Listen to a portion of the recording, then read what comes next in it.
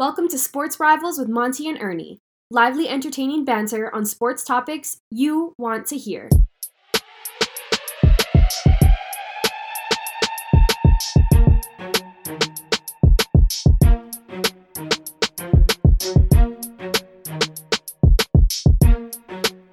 All right, everyone, wherever you are and however you may be listening, welcome to the first November edition of the Sports Rivals. That's Ernie and I, Monty, and together we are going to cover the world of sports. And this is a packed week of sports, both locally and nationally, with big trades in the NBA, week 9 in the NFL, big games locally here in high school football and college. But I do have to say, Ernie's come down with a little bit of a cold, so he's going to give it the best that he can. Yep. But expect some coughing during this episode. But that's not going to stop his opinions. So let's start first with the amazing victory by the Warrior football team. Ernie, last couple of weeks, we were talking about how the season had kind of gone off the rails. Right. We were convinced that they were not going to win any more games the rest of this season. Somehow they go up to Nevada and they win pretty easily by their standards. It was a 27-14 victory. They dominated in terms of yardage, holding Nevada to under 300 yards of total offense. But the big key, Ernie, we won the turnover battle for the first time in God knows how long. Oh, yeah, 0 turnovers by Schrager. Some semblance of a running game with Landon. Collins and Schrager. Yeah. So, that's the formula. I think when they veer away from that, that's been their demise. And, I hope this puts perspective in the players for the rest of the season that if they take care of the ball, they'll always have a chance. Yeah, and I think that's got to be, this is such a huge confidence boost. Timmy Chang gets his first road win. The team gets their first conference win. Their first Division I win. Yeah, I mean, so they beat Albany, they beat New Mexico State, and now they have a victory over Nevada. I still am not sure what's going to happen for the rest of the season, but I think they prove one thing. Anything is possible when you take care of the football. And that's going to be the key. If they can win the turnover battle in each of these games, they have a chance. If we go back to turning the ball over much more than we're getting, then it's going to be a challenge. But at least they got this win. We were both extremely afraid that they were going to go into the offseason on an extended losing streak. This puts that to rest, makes them feel a lot better about themselves. Hopefully they can parlay that into a surprising victory over Air Force next week. But unfortunately for Hawaii, Air Force got upset this week by Army, knocking them out of the top 25. So they're going to be pretty angry next week. But who knows? Anything can happen. At least with them, you don't have to worry about stopping the pass. But you are going to have to stop the run if you want any chance to win. Right. And for that game, I mean, Air Force is, the antithesis of their name. They're actually the ground force. They have been for all these years, and Hawaii is supposed to be the Air Force. But as we know with the Air Force Academy, that system that they run out there is very ball controlled. Hawaii is going to have to be extra. If they get on a big lead, don't take the big chunks. I think take the dumps. Dump passes here and there. Schrager, I saw how many passes he averaged around 10 yards per pass completion. He's going to have to follow the same formula. I think that's going to at least keep where the turnovers are low. So if they can keep that formula, and it's not about winning or losing this time. If you're going to lose, don't lose badly. Be in the game. At least have some type of chance in the second half, and that'll be good enough for me. No, I totally agree. So let's hope for the best. Hawaii will come home next week against the Air Force Academy. Hopefully they can keep their winning ways going on. Now, unfortunately, on the other side, the Wahine volleyball team, for the first time since 1993, it's been 30 years since they lost back-to-back home volleyball matches. They got upset Friday night, losing a 5-setter to San Luis Obispo, and then they got hammered 3 straight to the Big West leading Santa Barbara Gauchos last night. They now slipped to third place in the division. Kind of disappointing. I mean, Robin Amo had the unbelievable task of following Dave Shoji, and she is royalty at University of Hawaii. However, I'm starting to think that the ice may be thinning under Robin Amo's feet, because we've been long losing a lot of our top people, but we've always won the Big West. Now we're slipping down the Big West. Mm-hmm. And if you can't get the local recruits and attendance is dropping, there's only, 3 to 4,000 people at the Wahine matches now versus, the 8 to 10,000 for the men. Men's, right. Little disappointing. I mean, maybe they can get things on track. There is no Big West tournament, so it looks like they're not going to advance this year beyond the end of the season. So go out strong, the Wahine. Hopefully you guys can finish out the season with all wins. Now, the big news for me, the game of the weekend, at least locally, was number 1 Kahuku, number 2 Mililani for the OIA Open Championship last night. Again, nationally ranked Kahuku. Mililani has been unbelievable for the last couple of months.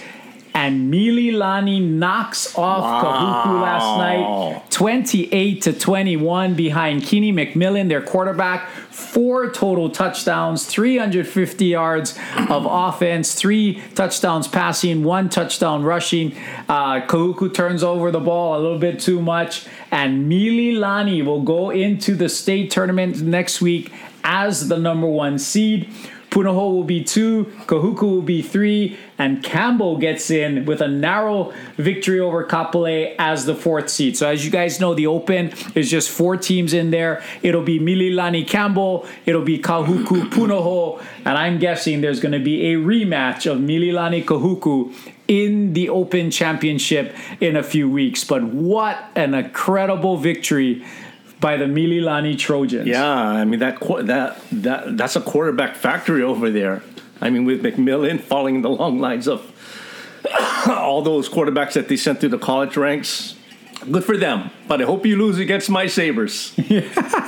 Ed York, the coach for the Mililani Trojans, went as far as to say his quarterback, Kenny McMillan, is not only the best quarterback in the state, he actually said he's the best quarterback in the country. Wow. So that's going to get some notice, because, as Ernie alluded to, Mackenzie Milton had tremendous success at UCF.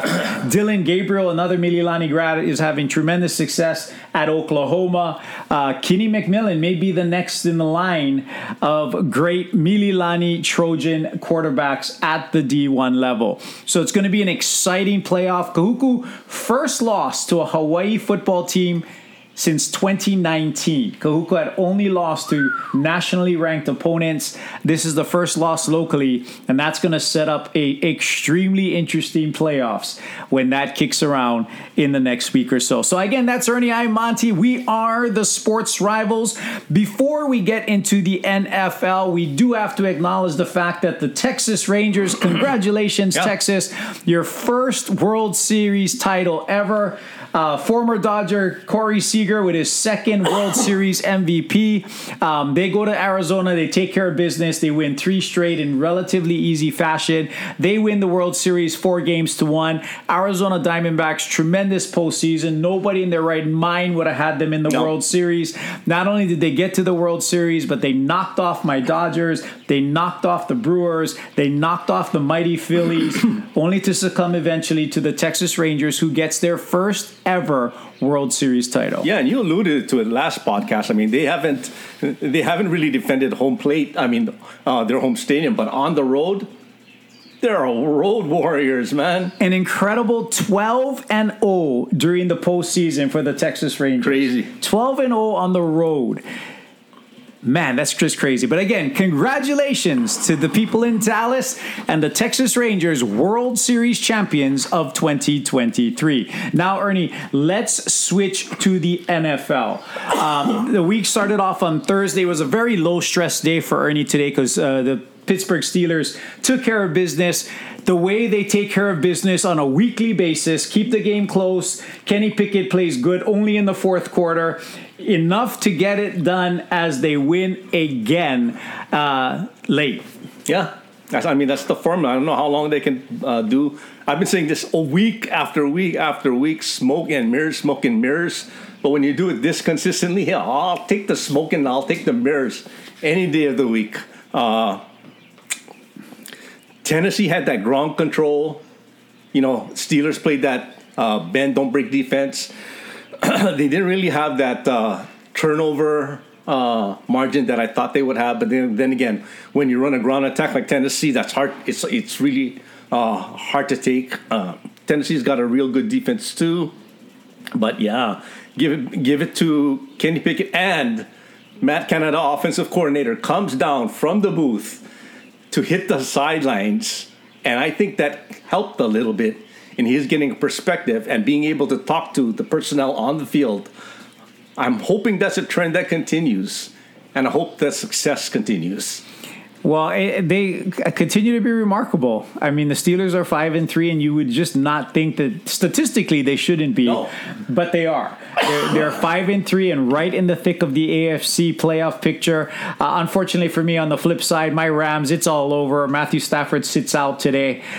They have no offense whatsoever. There's too many injuries that are starting to pile up. They go into their bye week next week. Maybe Stafford comes back the week after that, and maybe we can get on track. But it looks like the Rams are going to suffer the same fate as last year, as without depth, once you start to have certain injuries, it's impossible. They've lost their running backs. Now they lost their quarterback. They lost two of their offensive linemen. They lost their middle linebacker, and it's starting to show. Rams rolled last week by Dallas and rolled today by the lowly Green Bay Packers by a score of 20-3. The Rams could generate absolutely nothing behind Brett Rippon. But so much for the gloom news. Let's just kind of quickly go through what's happening in the NFL. Currently, right now, as we are watching, the Cincinnati Bengals are leading Buffalo 21-10 with 12 minutes remaining in that one. But it started off today in Frankfurt, Germany,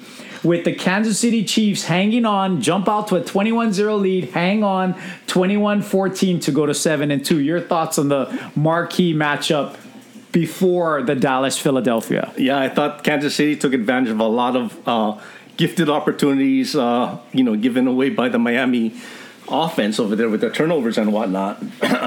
Valiant comeback by Tua and the boys came up a little short. It was a very exciting game. I think the people in Germany actually got a nail biter there at the end, especially if you became a Miami fan. I think it was pro Kansas City, if I looked. Well, technically, it was a Kansas City home game. Okay. Yeah, so maybe they control it in that regard. Yeah, but that was a good game. Neutral field. This only tells me that, you know what, if they were to play again on another neutral field, the scripts could change.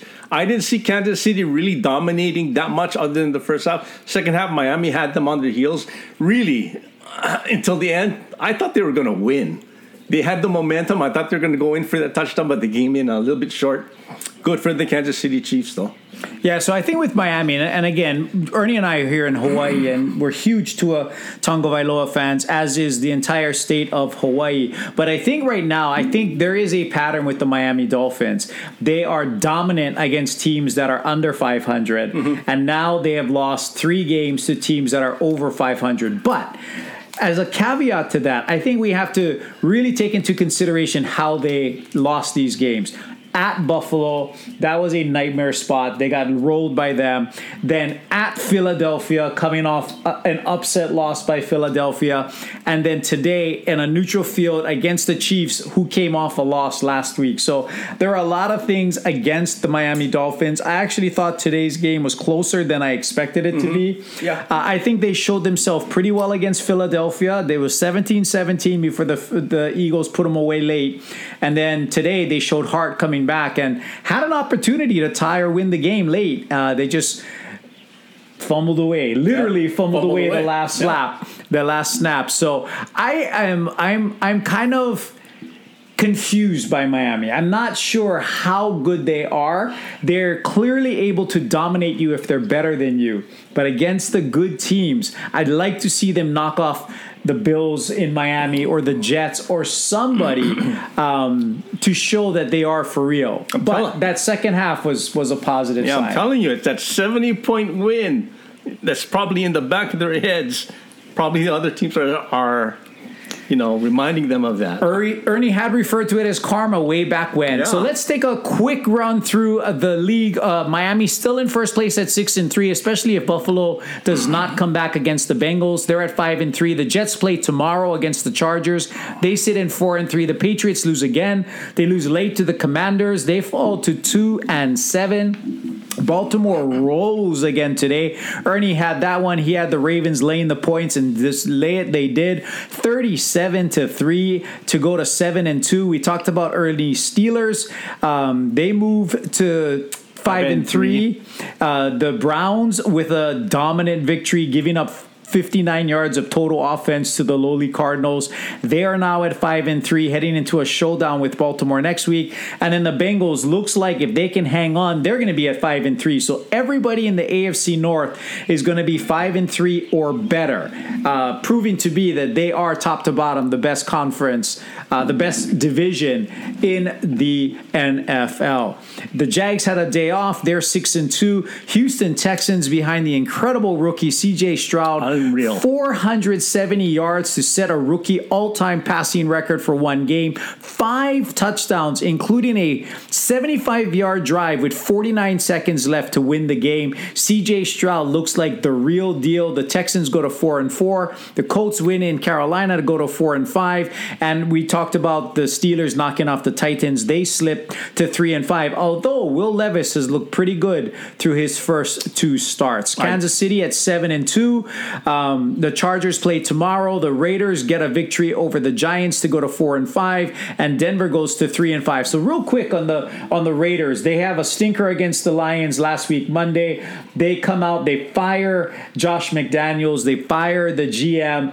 Today they play massively inspired football, rolling the Giants. Now the Giants are lowly, and Daniel Jones did apparently tear his ACL early in that game, so there was nothing on the Giants side of the ball offensively, but they played with tremendous passion. But it was the reaction of the players after McDaniels was fired that really told a sign of how that locker room felt.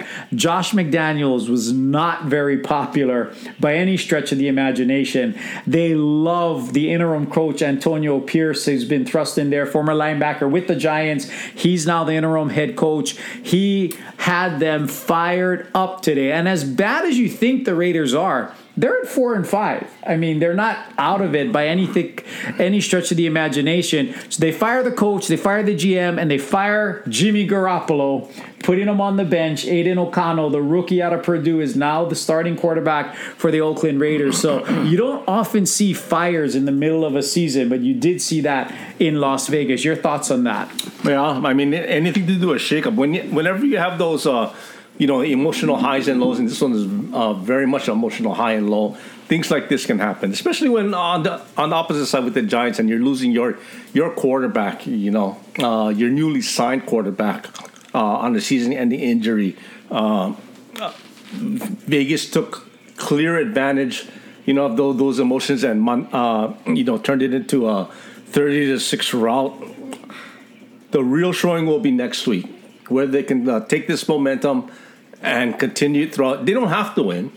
They just got to show that, they're going to be competitive, and, and that offense is for real and the defense is up and coming. If they can do both of those, the future looks bright. If they don't and they veer back to where they were, in the Josh McDaniel days, then this is all for naught. And the thing with Josh McDaniels now, I don't think he gets another coaching opportunity as a head coach. This is like his third He was job. a disaster with the Broncos.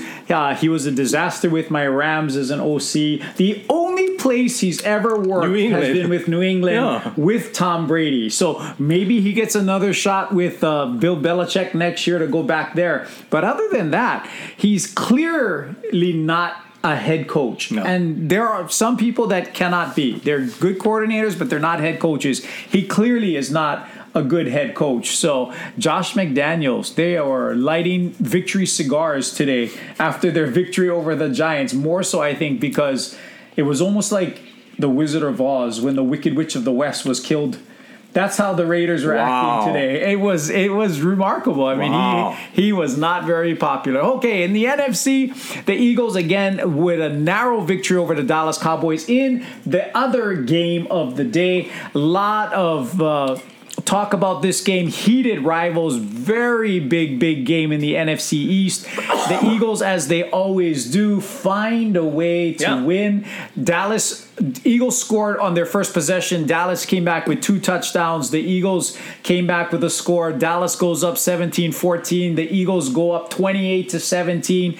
Dallas comes back and literally gets stopped at the 3-yard line on the last play of the game to fall slightly short, 28-23. The Eagles, again, they do enough to get things done. But I was telling Ernie off the air, the last 3 weeks, this version of Dak Prescott is the best I've ever seen Dak Prescott play for an extended period of time. That's now 10 touchdowns, no interceptions, super efficient on third down, making the tough throws that he usually doesn't make.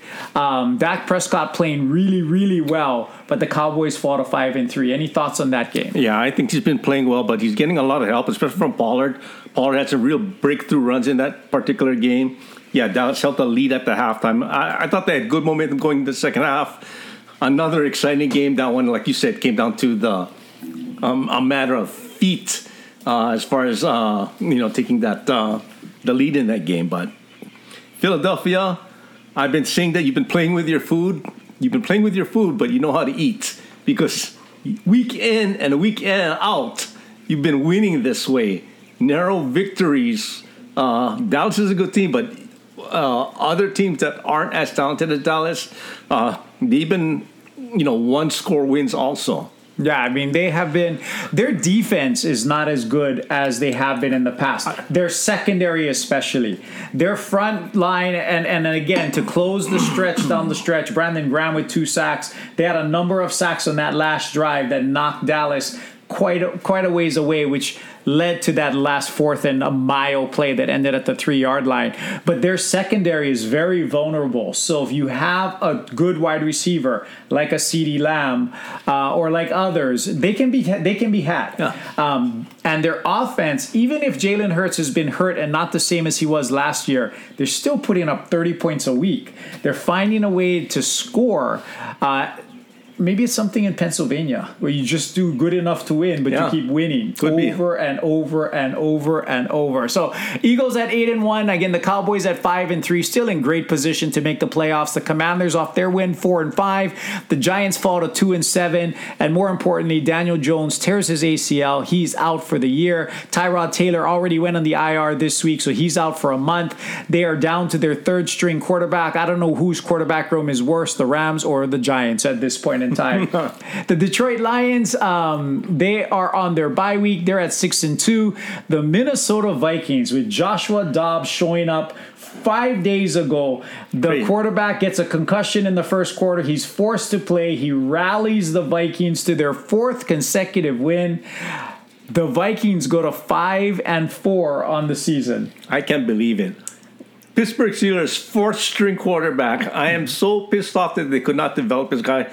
Off the air, I was telling Monty, this guy is a genius. Yeah, he's a rocket scientist from Tennessee. He came in with all the, high IQs.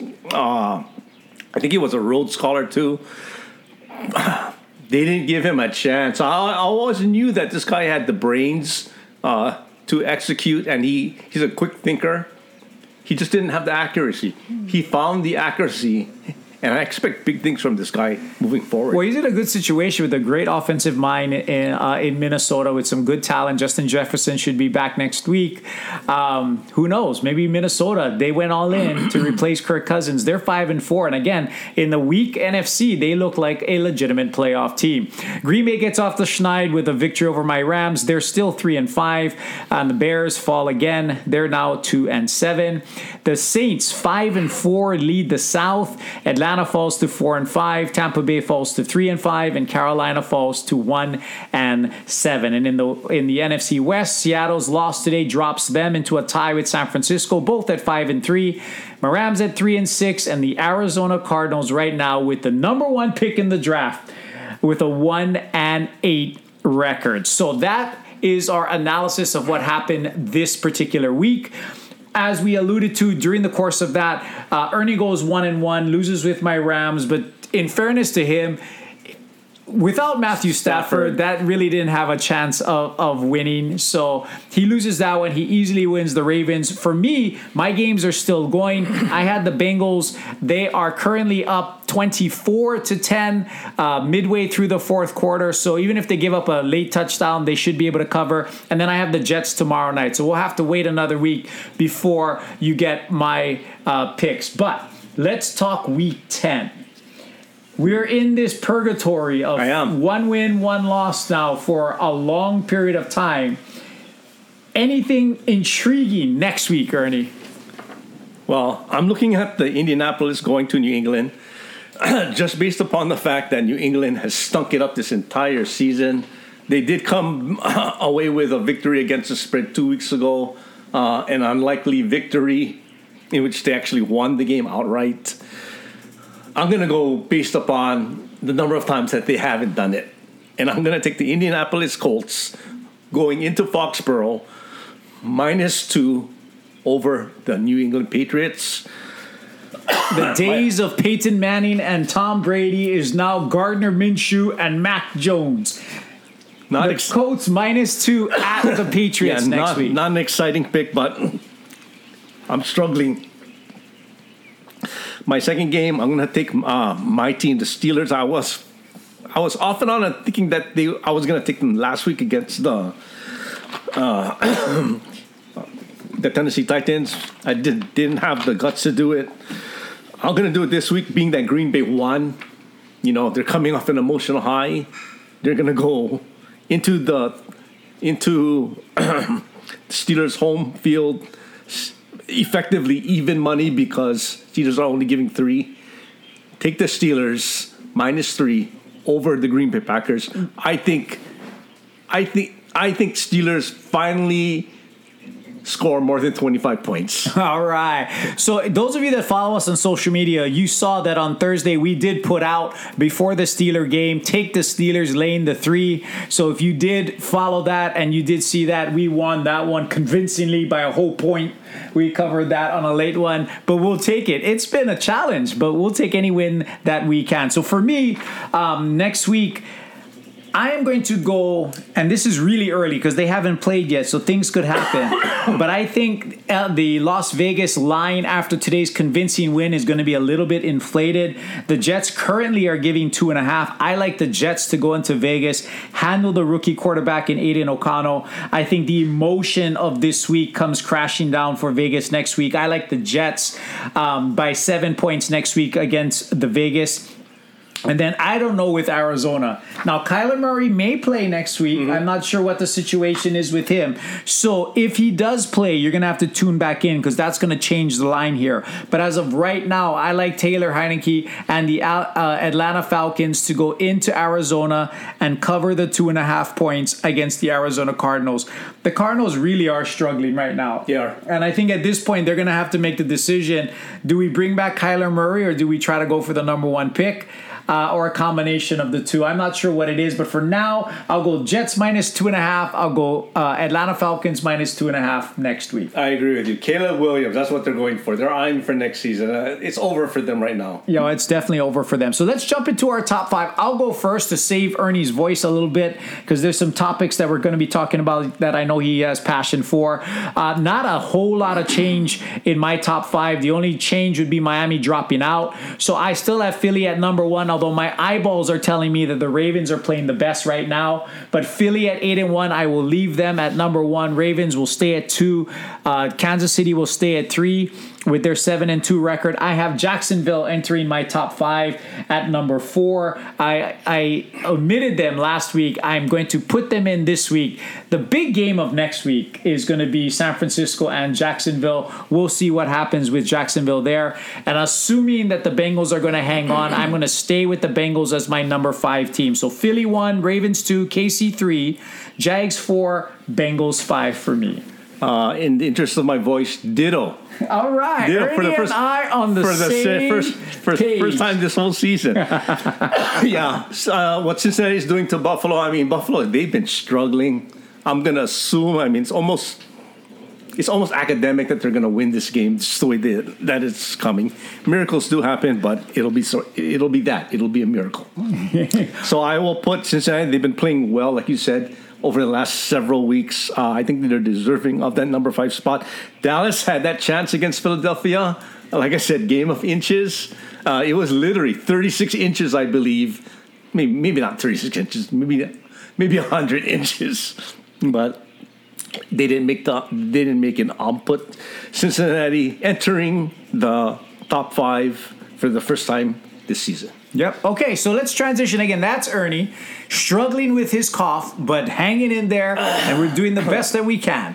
Let's go to the NBA. So I think the biggest news of the week for the NBA was the trade of James Harden finally taking place. Harden goes from the Sixers to the Clippers. He'll make his debut early this week for the Clippers.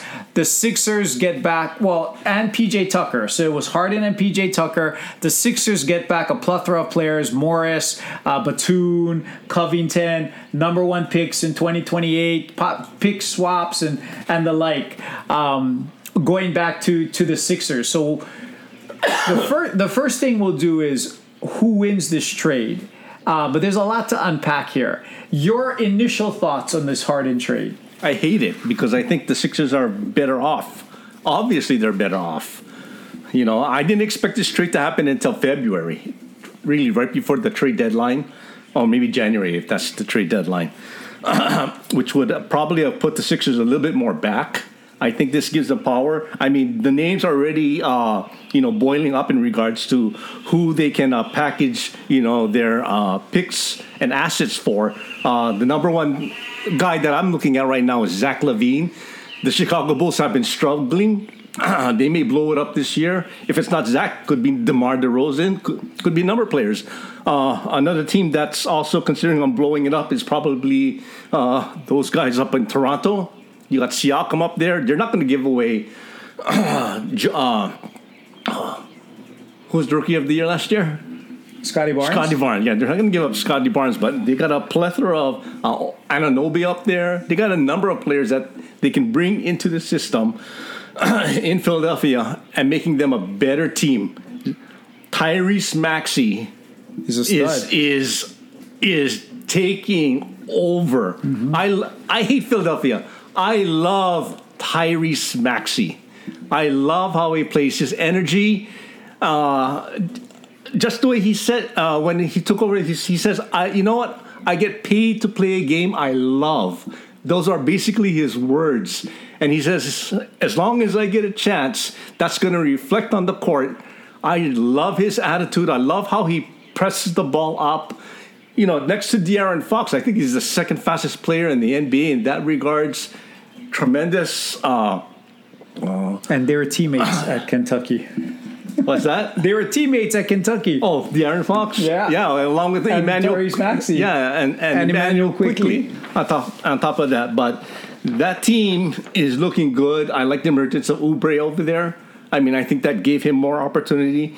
I think you send out Tobias Harris and a number of those. I don't think Morris or Batum is going to give you that much leverage. I think they stay with the 76ers. I think it's going to be a combination of the picks plus Tobias Harris to get a star player. And if I'm Daryl Morey, I'm eyeing Zach LaVine. Do it, but don't be in a bracket that's not with the Boston Celtics. See, so let's go from the Philadelphia standpoint. I like the trade for Philadelphia as well. They weren't going to get anything out of Harden other than headaches this year. So the fact, I don't like them giving up PJ Tucker because although he's a glue guy and he's somebody that'll give you a hard time defensively. So I didn't like that. But like Ernie alludes to, everyone that they brought back all have expiring contracts. Buffalo just scores. It's 24. Waiting extra point, it'll be 24-17. But everyone with expiring contracts. So if they want to leverage these expiring contracts to take on somebody that has a big salary, whether it be a Zach LaVine or somebody else, I do think that would put them in a better situation. But again, this is another gain by subtraction, because Tyrese Maxey, this is now his team other than Embiid. There's Embiid and there's Maxey. He's the clear number 2 on this team, and he has elevated his play to match that. So I love the trade for the Sixers. And what's your viewpoint from the Clippers side? From the Clippers perspective, I was hoping Harden would go there all along. He's saying all the right things, but he has proven otherwise, with his last 3 stops and his constantly asking to be traded when he becomes unhappy. I just don't see a way that Westbrook, Harden, Kawhi, and Paul George all work. It's not going to work. The only thing that I think it does give the Clippers is it gives them an opportunity with the 4 of them to constantly be resting one of them throughout the season. Because if the 4 are healthy for the playoffs, they could be a tough out. Yeah. Because Kawhi is still brilliant when he's playing. Paul George is still brilliant when he's playing. Harden is not. Westbrook is who he is. But I think it buys them time. But I do not see this helping the Clippers. They held on to Terrence Mann like they wanted to, but they lost a lot of their depth. Good defensive players. Batum is a good defensive player. Covington is a 3-and-D guy. Morris is just like a troublemaker punk that to fight people. He and his brother. So I like the trade much more for the Sixers than for the Clippers.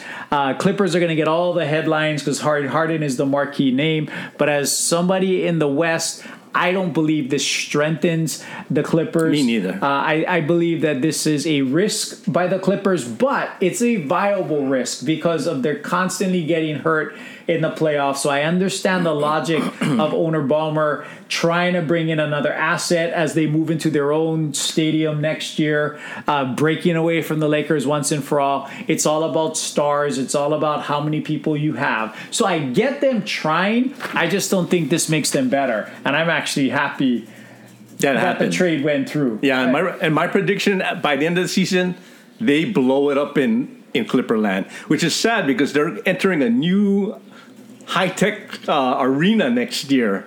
And I got a feeling they're going to be starting from scratch. Yep. So we're going to just talk a little bit about the NBA, and this is going to be your closing thought, right? The in-season tournament that's happening now. Those of you that follow the NBA, and I know a lot of people are not really following the NBA quite yet. However, they're trying something new this year with an in-season tournament, a la what they do in soccer in Europe, where you have these in-season tournaments where you break people up into 4-team pods, and then you kind of play it over a period of time. That just started over the weekend, so I'm going to turn it over to Ernie for his thoughts on the NBA and this play-in tournament. Yeah, well, it basically started on Friday. I believe the way the schedule works out, the games are going to be every Tuesdays and Friday. It started this past Friday. And from the games that I watched, they're trying. If the intent of this in-season tournament was to garner interest from the fans and for the players to be more engaged in, playing these games, coming off of day one from the preseason tournament, A+ in my opinion. There are a number of great games. The Warriors getting that squeaker against OKC. The Chicago Bulls and the Brooklyn Nets played it down to the wire. Brooklyn takes it away from Zach LaVine on his last attempt on the game-winning shots. Every game was tightly. It wasn't playoff atmosphere, but you saw an extra attempt from these players to really want to win these games. And like I said, if that's the intent of the NBA's front office, winner, chicken dinner. We'll know more. Tuesday is the second game. My Celtics don't play until this coming Friday. I believe they do it at home versus the Nets. Hopefully they'll still be remaining undefeated, but they play Minnesota on Monday, the 76ers on Wednesday. I wouldn't be surprised if they lose one of those games before entering the playoff, but I love this. I love this concept. Anything to garner more interest for the players. And I heard quotes from these players. They want to do it for their bench. At least from the players that I've heard from the Boston Celtics, they want to do it for the bench. The guys who are coming on minimum balances, who really don't make. I mean, they still make millions of dollars, but compared to the starters, it's pittance. Yeah, because the winners get $500,000. So the tournament winners are going to make $500,000, which for the guys on a minimum deal, I believe they make like $700,000 or $800,000. That's almost 60% of their annual salary that they can make just by winning this tournament. So that's what Ernie's alluding to in terms of the motivation to help. But they're in Vegas. Yeah. Easy come, easy go. Yeah, I too love the idea. I think the NBA. Sometimes I can be critical of the NBA because I think they're too player centric, and everything revolves around the players, and I think that causes some issues. But I think they got this one exactly right. I think this is clearly generating a little bit more interest, and as this evolves, even in the Champions League, nobody really cares necessarily about the first game. But eventually, once you get the pods worked out and you start advancing to the single eliminations, people are going to care. But anything that causes the players to care and be motivated and put out a good product for the public, I completely support. Because I have felt for years that the players, for the most part, really don't care about the public. And the public, to me, suffers, whether it be exorbitant ticket prices to see players sitting on the bench or just them not really trying until it gets to the playoffs for the most part. I love the idea. And like Ernie, I didn't watch any of the games, but I saw the highlights. Many of the games were nail biters. You could feel the energy, even in the highlights. The passion, you could see the players and their passion. It was exciting to see. So I think the NBA so far has hit a home run. We'll see how this plays out. But without this tournament, nobody cares until the NFL is done. Exactly. And that's exactly what happens with the NFL. Ernie cares because he's a huge NBA fan, but most of the public does not care about the NBA until the NFL is done. So this seems to be working. The Bengals just get a first down. They're going to just run out the clock now. It's going to be 24-18. Bengals are going to win. So I do win my first pick of the week. I go to 1-0. I get a chance for 2-0 if the Jets can pull out a victory as an underdog tomorrow against the Chargers. All right. But I got to say this. Through the first couple of weeks, I think it's pretty clear as of right now, because they're undefeated, the Boston Celtics are the class of the NBA. I still love the Nuggets, but they had one stinker against the Timberwolves. Yep. But Nikola Jokic is just... I mean, he's shooting like 70% from the field, 40-something% from threes. He's almost averaging a triple-double again. He's even more efficient than he was last year, which is remarkable. It's crazy. It's crazy. Murray did get hurt in yesterday's game. He did not return back in that game. I have not seen any reports saying either pro or against, his future with his pending return with the Denver Nuggets. But I hope he gets back, because Denver's got a very good team. As far as the Celtics concerned, I'm very encouraged by their start, but I still remember the 2009 Celtics that started out and amazing. I don't know if it was 26-2 or 27-2, and then Garnett got hurt, and then they lose to the Orlando Magic, who then lose to the LA Lakers and allow them to get that much closer to the Boston Celtics in titles. So, I'm encouraged, but until they get to the end, I'm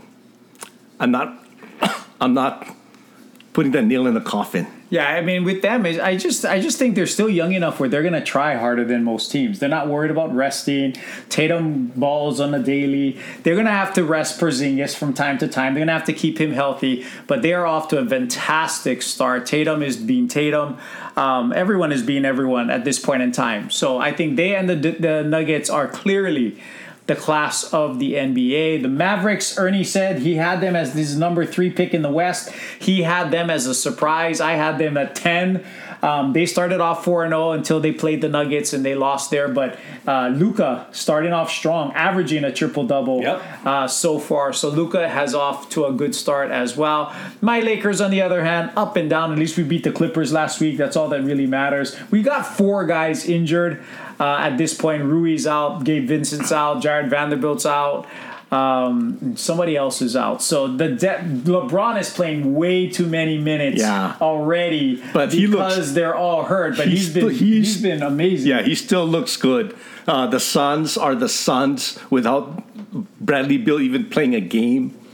Devin Booker came in one game. He was out today. Yeah, so I think he came in a little bit too early. But what's up with the Milwaukee Bucks? Yeah, I mean, what are they? 3-2? I think they're 3-2. I have my questions about them. I mean, Dame has been Dame so far, and Giannis has been Giannis, but there's not a whole lot else there. No defense. Yeah, the defense is going to Dame. Again, holiday for Dame. You're going to get better scoring. You're going to get more clutch play possibly down the stretch. A brilliant free throw and three-point shooter. But the difference in defense is staggering. So you have Brook Lopez, but he's now almost 40. You have Giannis, but on the perimeter, you have no one. Yeah. You have no defense at the guard spot. You're going to be solely reliant on Lopez and Giannis protecting the rim. But one-on-one out on the perimeter, it's going to be a field day. And they're giving up a ton of points so far. So, yeah, I mean, I didn't like the trade for them. We've gone over this. I love the trade. Yeah, because you ended up with Drew Holiday. So it was a great trade for the Celtics. But to me, I think we talked about this last week. I had the Sixers further down. I moved the Sixers back up now. I think they are the third best team in the East, possibly second. Because again, Milwaukee, I have my real doubts about the Milwaukee Bucks. But if the Sixers can stay healthy, incorporate these guys that give them tremendous depth and length at that 3 position, that 2-3-4 position, they're going to have a lot of depth and length. I think the Sixers are a much better team now. I think they could be number 2 in the East, but the Celtics are so far ahead of everyone else, it's nauseating to me. I love it. But if the Sixers get Zach LaVine, I'm gonna. But see, even with that, Zach LaVine doesn't scare me. If I'm the Celtics, I wouldn't be scared. He doesn't play a lot of defense. He has a problem with his knee. He's never proven to be a winner in the playoffs. Drew Holiday will take care of him, to me, in the playoffs. So I wouldn't be afraid of Zach LaVine going there. I'd much be more afraid of Anunoby or Siakam, who are younger, more athletic. Maybe. But yeah, I mean, Zach LaVine he's a highlight maker with his 3-point shooting and dunking. Yeah. But he's one of those players that, to me, there's a difference between being extremely talented and a winning NBA player. He's more A than he is B to me. But he would certainly make them exciting, that's for sure. He would. I mean, definitely the way... And here's what I think, going back to the 76ers. Harden put a clamp on Maxey. I think now we see the true colors of Maxey. I think he really shined this year. Yeah. So they need to bring in a wing player. I think Zach LaVine is, like you said, more of an energy player than Tobias Harris, and anything that takes the attention away from Embiid and lets him take control. That scares me because. Man, Boston it took 7 games last year. Mm-hmm. I mean, it's a different Boston Celtics team this year, but don't give me Miami. Don't give me the 76ers. Actually, don't even give me the Bucks, so I'm asking a lot.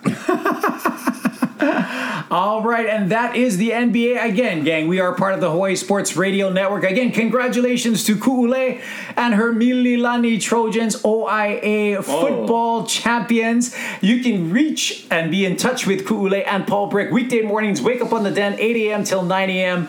on the daily, Monday through Friday, 7:60 a.m., 95.1 FM. And, of course, your home for Clipper basketball, USC football, Dallas Cowboy football, OIA sports, and HPU sports, the fastest growing radio sports network here locally in Hawaii, and we are proud to be a part of that. Social media, check us out at Sports Rivals Podcast on IG and Facebook, Sports Rivals Pod on Twitter. Tell us about your top 4, top 5 NFL teams, your top picks in the NFL, or any questions that you may have. We will be happy to chat with you, good, bad, or indifferent. Ernie, anything else? I'm good. Until next week, congratulations to the Warrior football team, and the Sports Rivals are out.